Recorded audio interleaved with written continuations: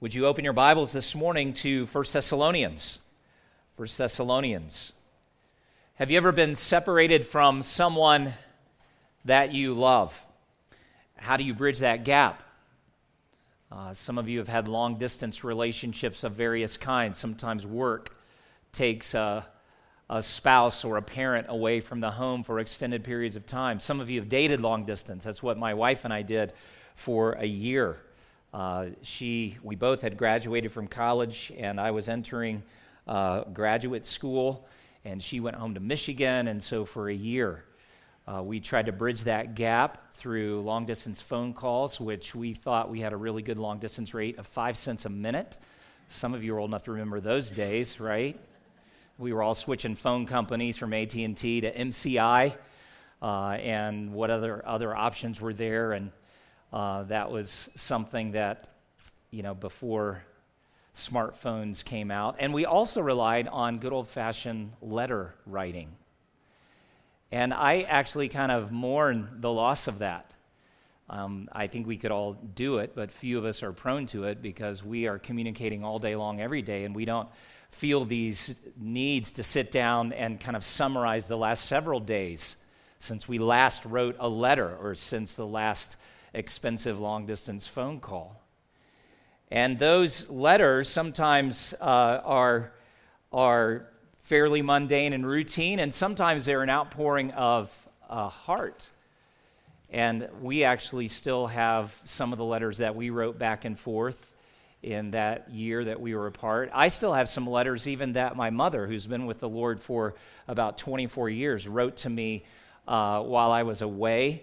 A couple of different stints in college where I was away from home. And, they're mostly just news of what's taking place at home, but they're also expressions of a mother's heart. And, those become really valuable. Well, what you are holding open in your Bible is a letter that would be an expression of great affection and love and care and concern, actually not just from the Apostle Paul, but from two of his partners in ministry that we're going to be introduced to a little more closely this morning. One man named Silvanus, or Silas is a shortened version of that, and the other man is named Timothy. And these three had partnered together, as we'll see this morning, for a very brief opportunity in Thessalonica before things got hot, and they actually had to escape from the city. But their concern and love beneath that concern compelled them to stay in touch with this church. And this letter is part of how the Apostle Paul in particular, led by the Holy Spirit of God, communicated important truth, pieces of his heart. More than that, though, pieces of God's heart for his followers, people just like us. And so that's why, even though this letter is 2,000 years old, close to it, it's still as relevant for God's people today as it was when Paul first penned it. And I want you to think of this in the way that you would if you had discovered an old box of old letters hidden in an attic somewhere or a basement, and you suddenly realize these were written by somebody who was dear to your heart, and you would probably stop any of the organization or spring cleaning that was underway, and you would just sit and immerse yourself in the letter. And our prayer is that in the coming weeks, we can immerse our hearts in this really valuable letter. So as we come this morning to God's Word, think of it in those terms. Now, we're actually only going to look at verse 1 of 1 Thessalonians, but we are going to go back to Acts 17 because we need the backstory. And I've titled this message this morning, To the Church in God, and you'll recognize soon enough that that's actually part of the salutation that Paul lays down here. So let's just read this verse. You follow along, please. It's very brief, and keep your Bible open, though, because we're going to go back a few pages to the book of Acts before long. But this is the word of the Lord. Paul, Silvanus, and Timothy, to the church of the Thessalonians, in God the Father and the Lord Jesus Christ, grace to you and peace. Would you pray with me as we do each week for God's blessing?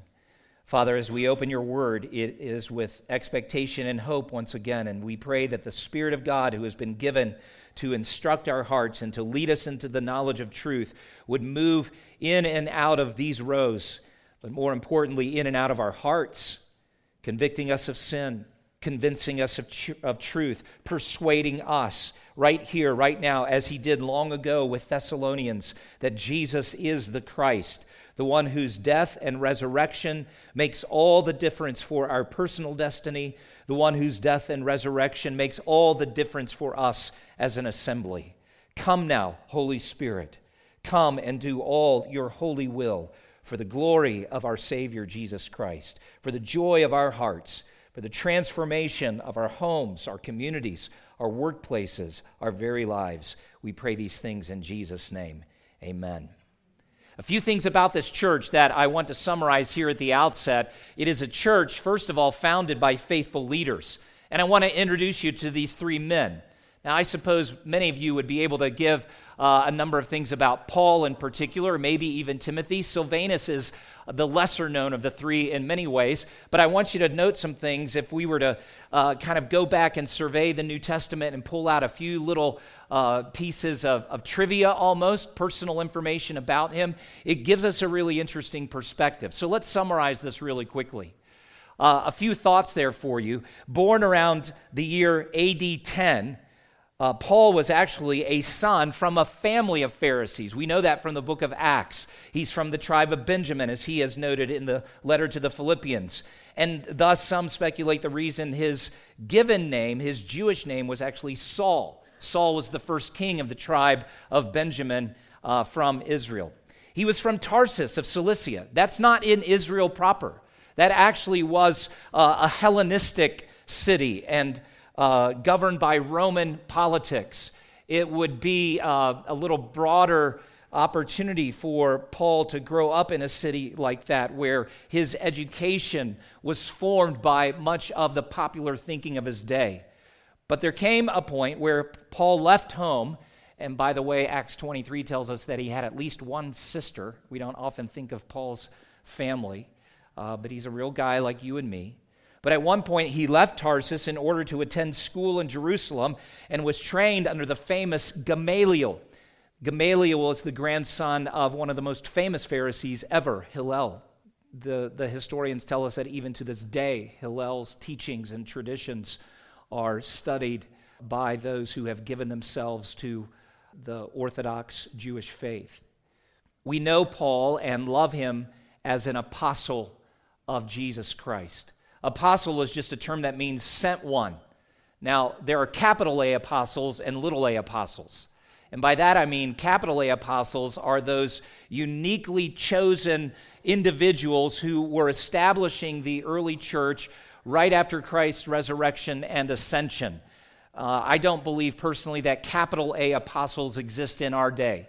But are there little a apostles? Sent ones abroad. Yes, we're blessed this morning to have the Karpenkos with us. They're mission partners of ours who actually serve and live most of the time by God's will in Israel. We could refer to them as sent ones out of Utah and partner churches like ours.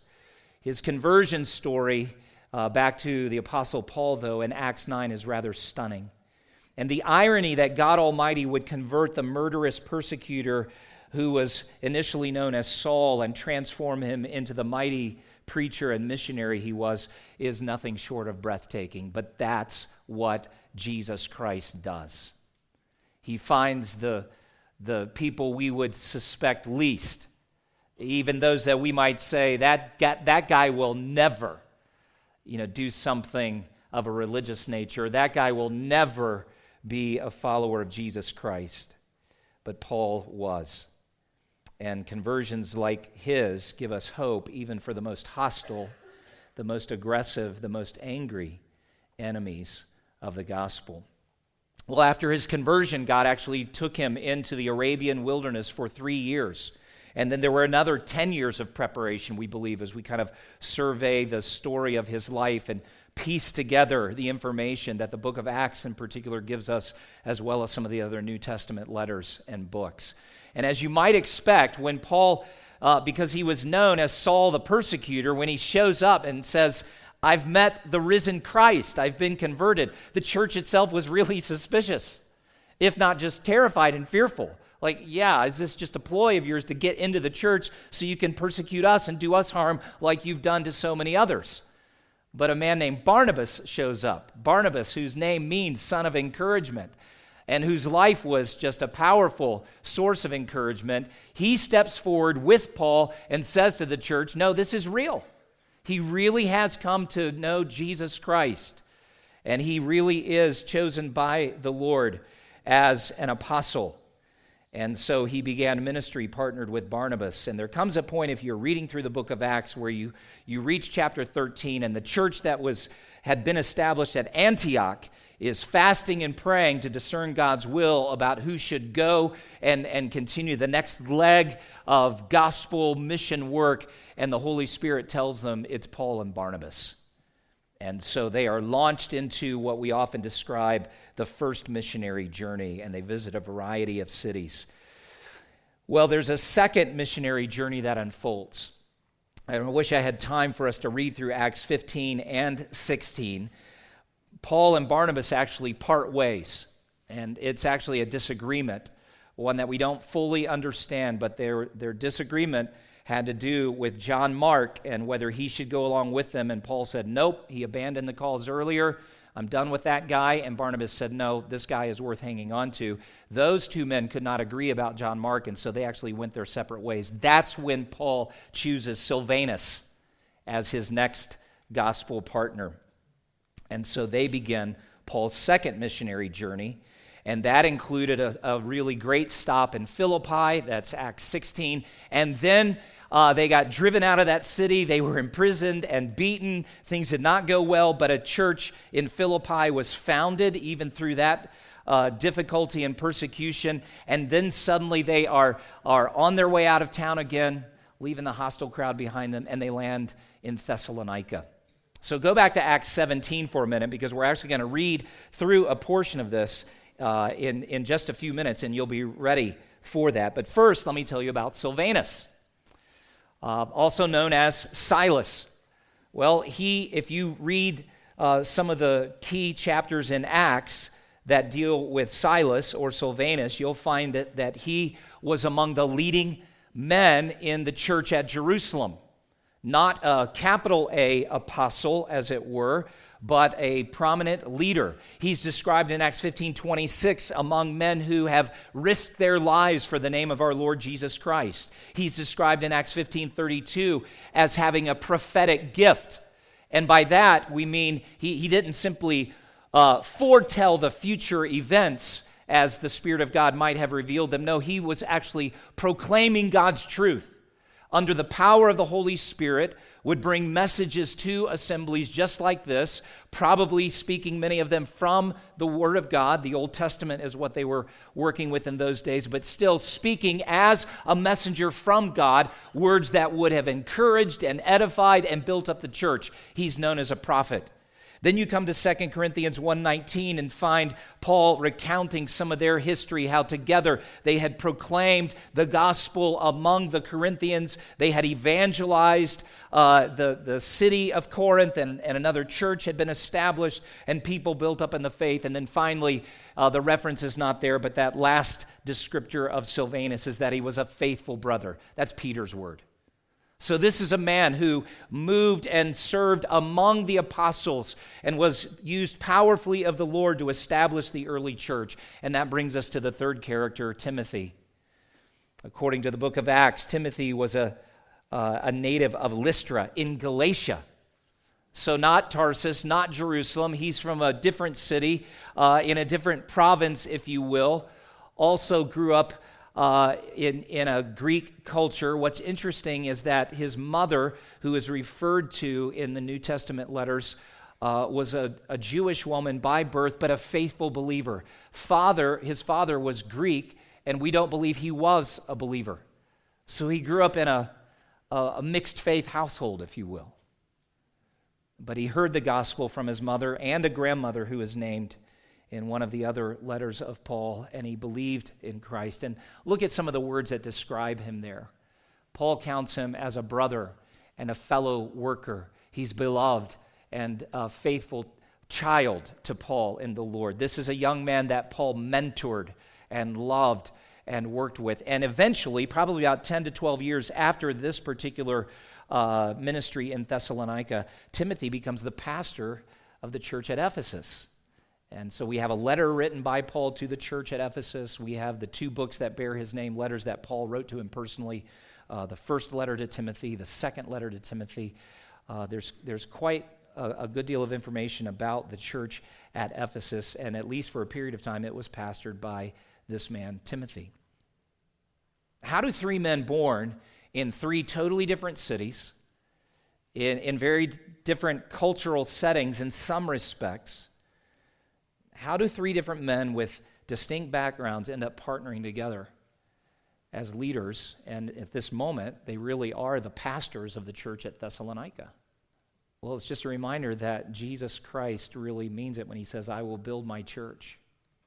Because part of building a church is to raise up leaders, pastors, who will preach, who will teach, who will serve, who will love, who will lead, who will guard, who will do all kinds of things. And that's exactly what God has done. So this is a church that had faithful leaders from the start. It's also a church, in the second place, established in the gospel of God. Now let's read just a few verses from Acts 17. Acts 17, really, if you wanted to read everything in that chapter that includes Thessalonica, you'd have to read even down to verse 15. There's a little comparison in that section. But we'll just read the first 4 or 5 verses here. Now, Acts 17 tells us when they had passed, and it's speaking of Paul and Silvanus, and we think Timothy was right there at this moment too. When they had passed through Amphipolis and Apollonia, they came to Thessalonica, where there was a synagogue of the Jews. And Paul went in, as was his custom, and on 3 Sabbath days, so over a period of 3 weeks, he reasoned with them from the Scriptures, explaining and proving that it was necessary for the Christ to suffer and to rise from the dead, and saying, this Jesus whom I proclaim to you is the Christ. Now look at the result of this.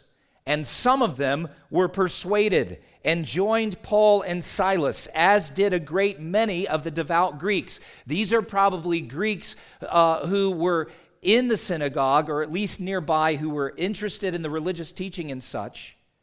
And then there's a third group here that's mentioned, and not a few of the leading women.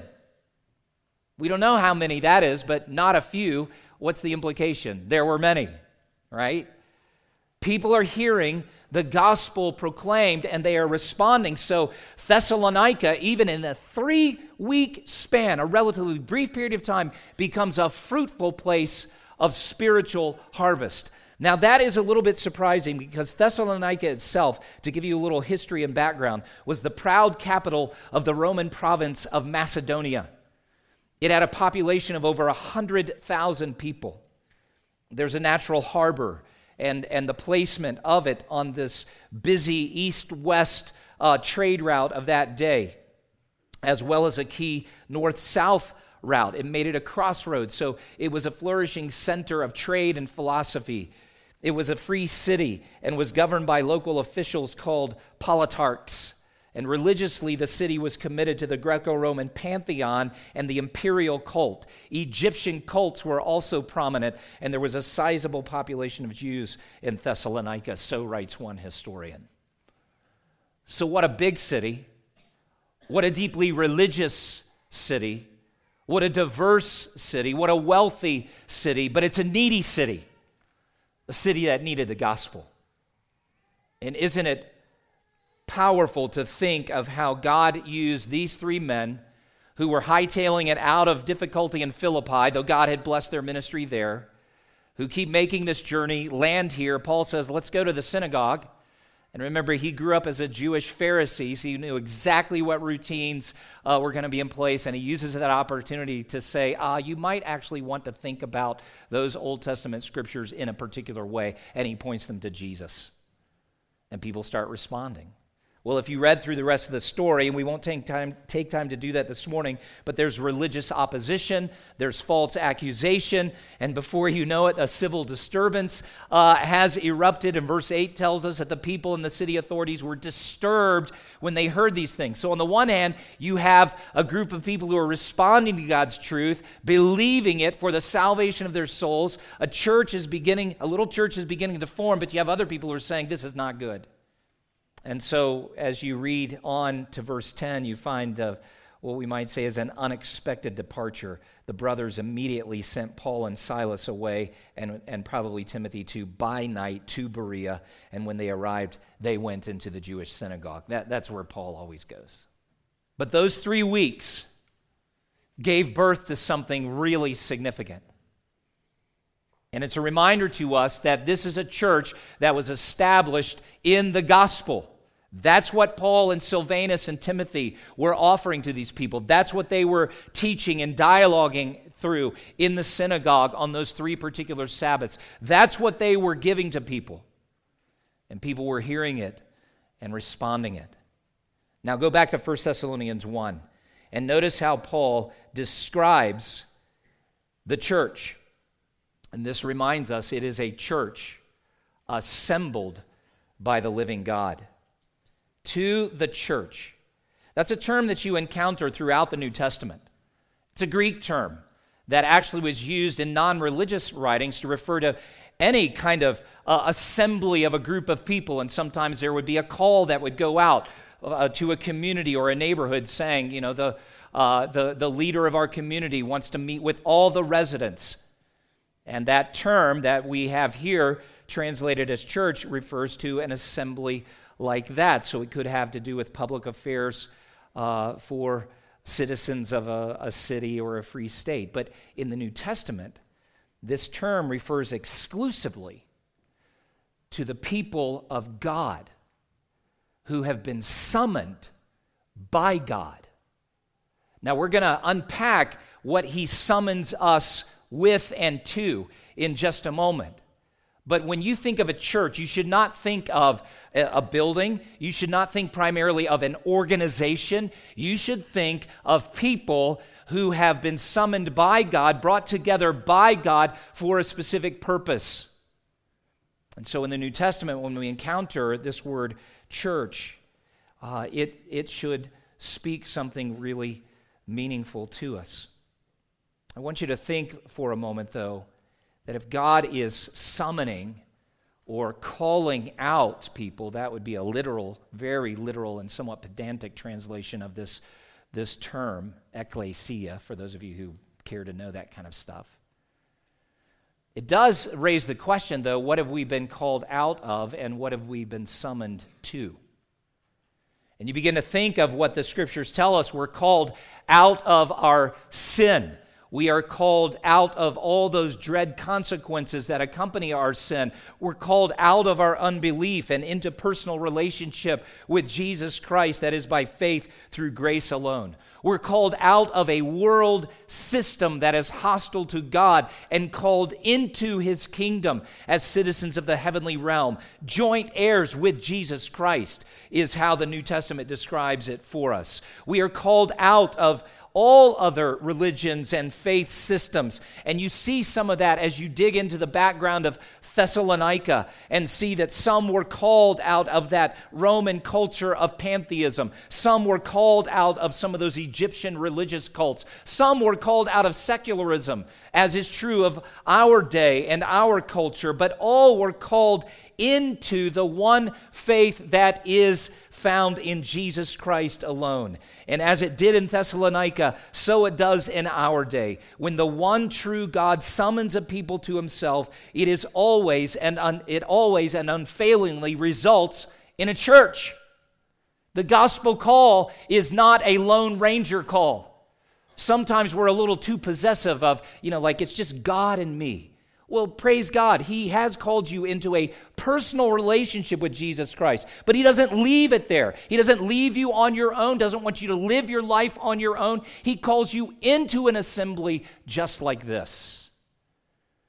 And that's where the next phrase becomes significant, for Paul says, I'm writing to the church of the Thessalonians, People from a variety of backgrounds who have no other reason to assemble on a given Lord's Day than that God has met them personally, rescued them from their sin, called them out of this world system and into a personal relationship. So they gather, but it is the church in God the Father.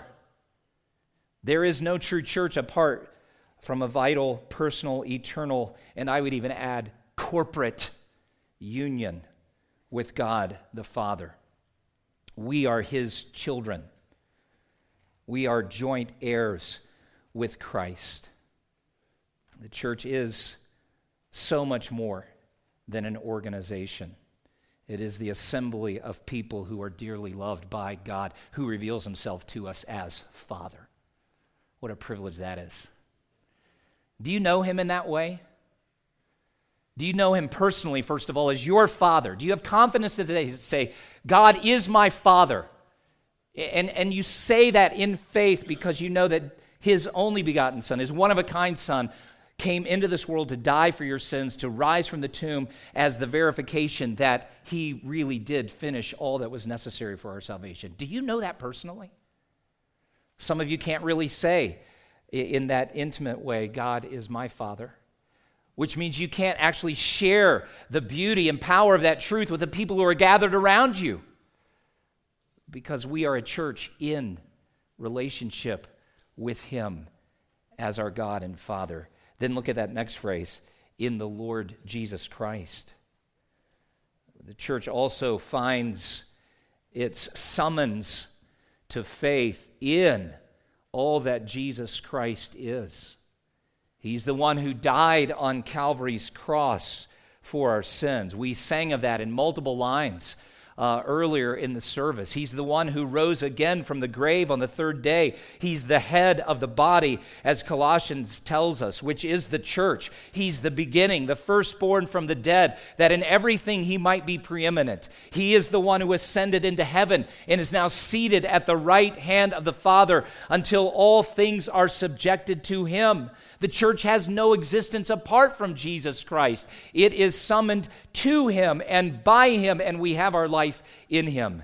And for the Thessalonians, if you're still looking at your Bible, drop down to verse 9 of chapter 1, when Paul recounts how they had turned to God from idols to serve the living and true God. Then verse 10, he says, and to wait for His Son from heaven, whom He raised from the dead, Jesus, who delivers us from the wrath to come.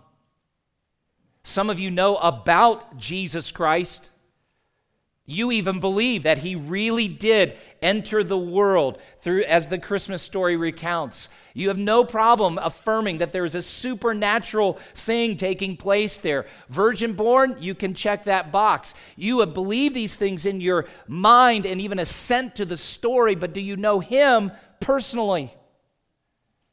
Can you testify, as the Thessalonians could, that yes, I've turned from other forms of religion. I've turned from maybe literal idols. I've turned from figurative idols in order to enter a relationship with this Jesus by faith in His death and resurrection.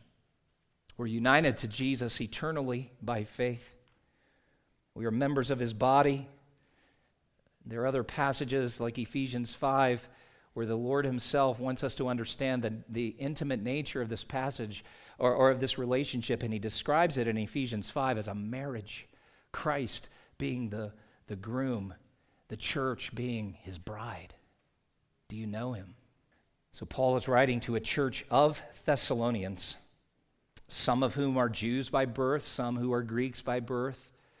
Some, as Acts 17 noted, were counted among the leading women from that city, but all of them have been summoned by the living God to assemble in His name in relationship with God the Father and in relationship with the Lord Jesus Christ. That's what makes a church.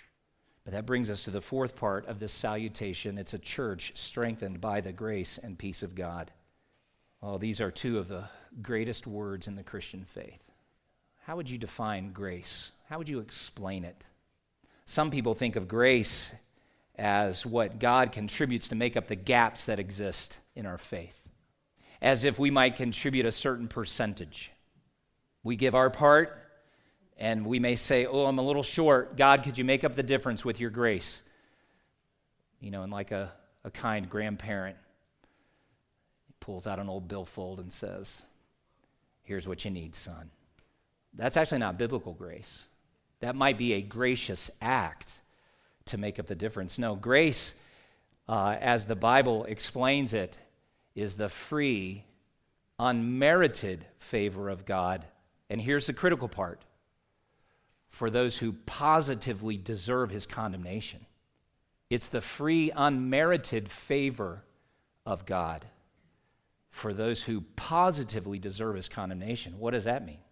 Very simply, it means you and I are sinners by birth.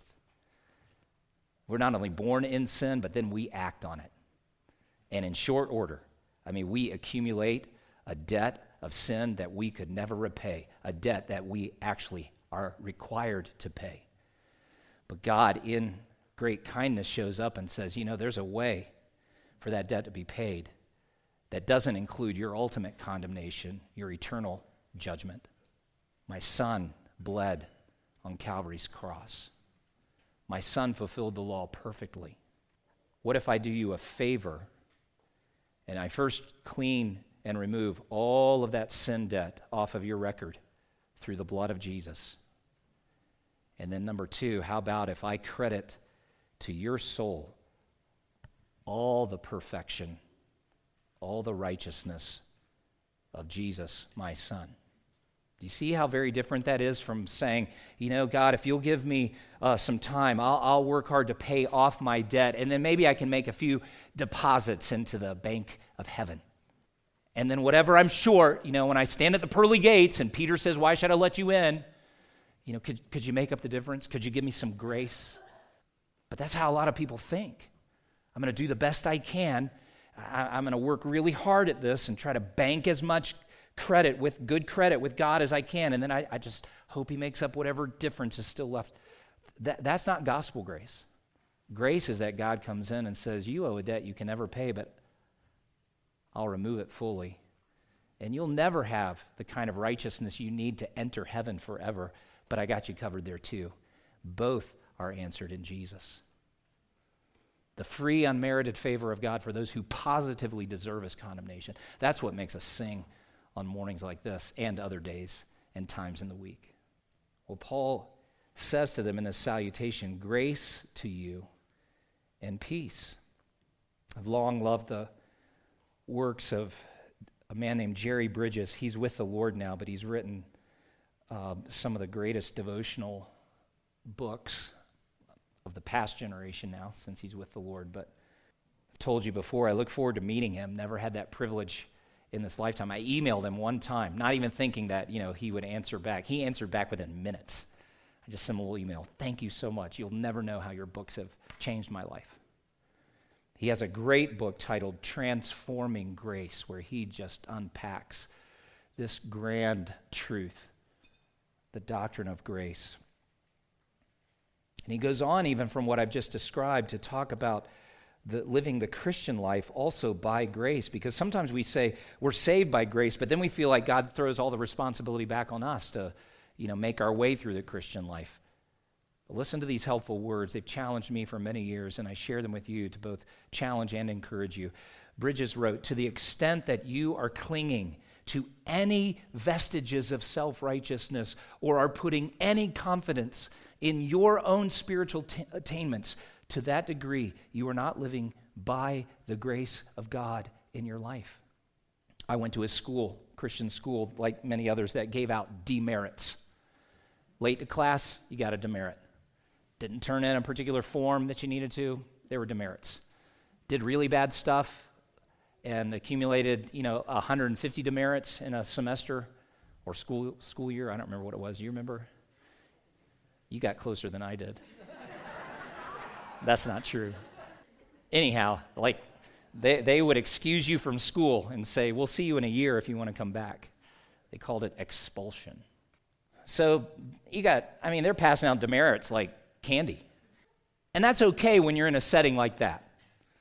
You don't go to West Point to get hugs and kisses, and positive affirmations every morning when you wake up. No, you go to get discipline, to be trained, to be prepared for life. Well, our college had a similar philosophy. I do think it's somewhat odd, though, that particularly in a Christian school like that, nobody ever talked about giving merits. Now, that'd be hard to keep track of all that, but it could be done, right? You know, in the Christian life, God actually gives merits, but it's not for your good works. Again, it's for Jesus' sake. He gives you the merit of Jesus, and he wants you to live up to it.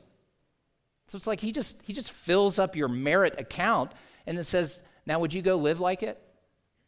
Live like the person I've declared you to be for Jesus' sake. Some of you try to live the Christian life thinking more along the lines of a merit system. Oh, I did really bad stuff. I must have gotten 5 or 10 demerits from God today. I better do really good tomorrow so he'll give me 5 or 10 merits to make up for that. And that's not the system he operates in. The really good news of the gospel is that God doesn't accept you on the basis of your performance or on the basis of your merits. He accepts you on the basis of Jesus' merits, and his merits are perfect. And Jesus' death on the cross removes all demerits forever. That's grace. Now, Paul goes on to say, peace to you. Peace is more than just a well wish that, life would be good for you, that you'd feel calm and collected and at ease, that you would sleep well at night. Now, when we talk about gospel peace, we're actually talking, as you can see from the definition on the screen there, the tranquil state of a soul that is first assured of its salvation through Christ, fearing nothing from God, and consequently content with its earthly lot, whatever it is.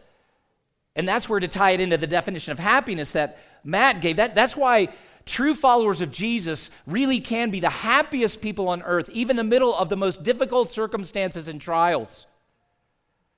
Because we're sure that at the most fundamental baseline of life, we're good.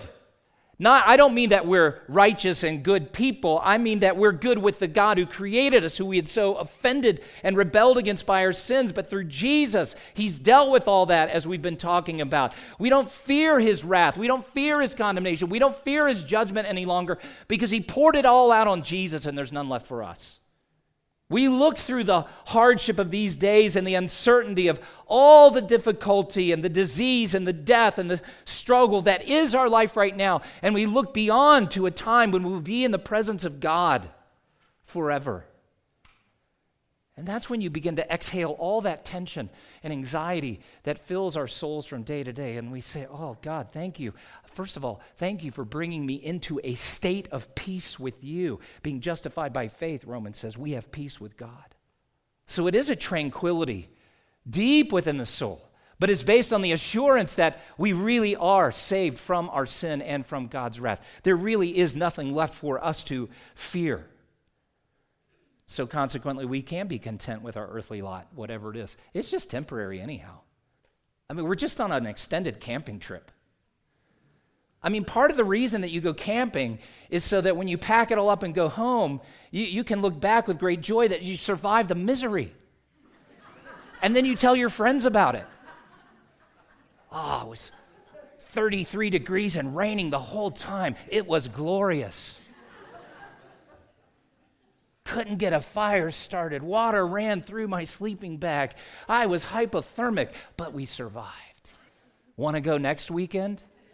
We're going to tell similar tales about this life, but not highlight the misery, highlight the mercy that we received for these difficult days and the glory that heaven is when we're finally there saying, praise God, because even through the difficulty, we had his grace and we knew his peace. Do you know that, though?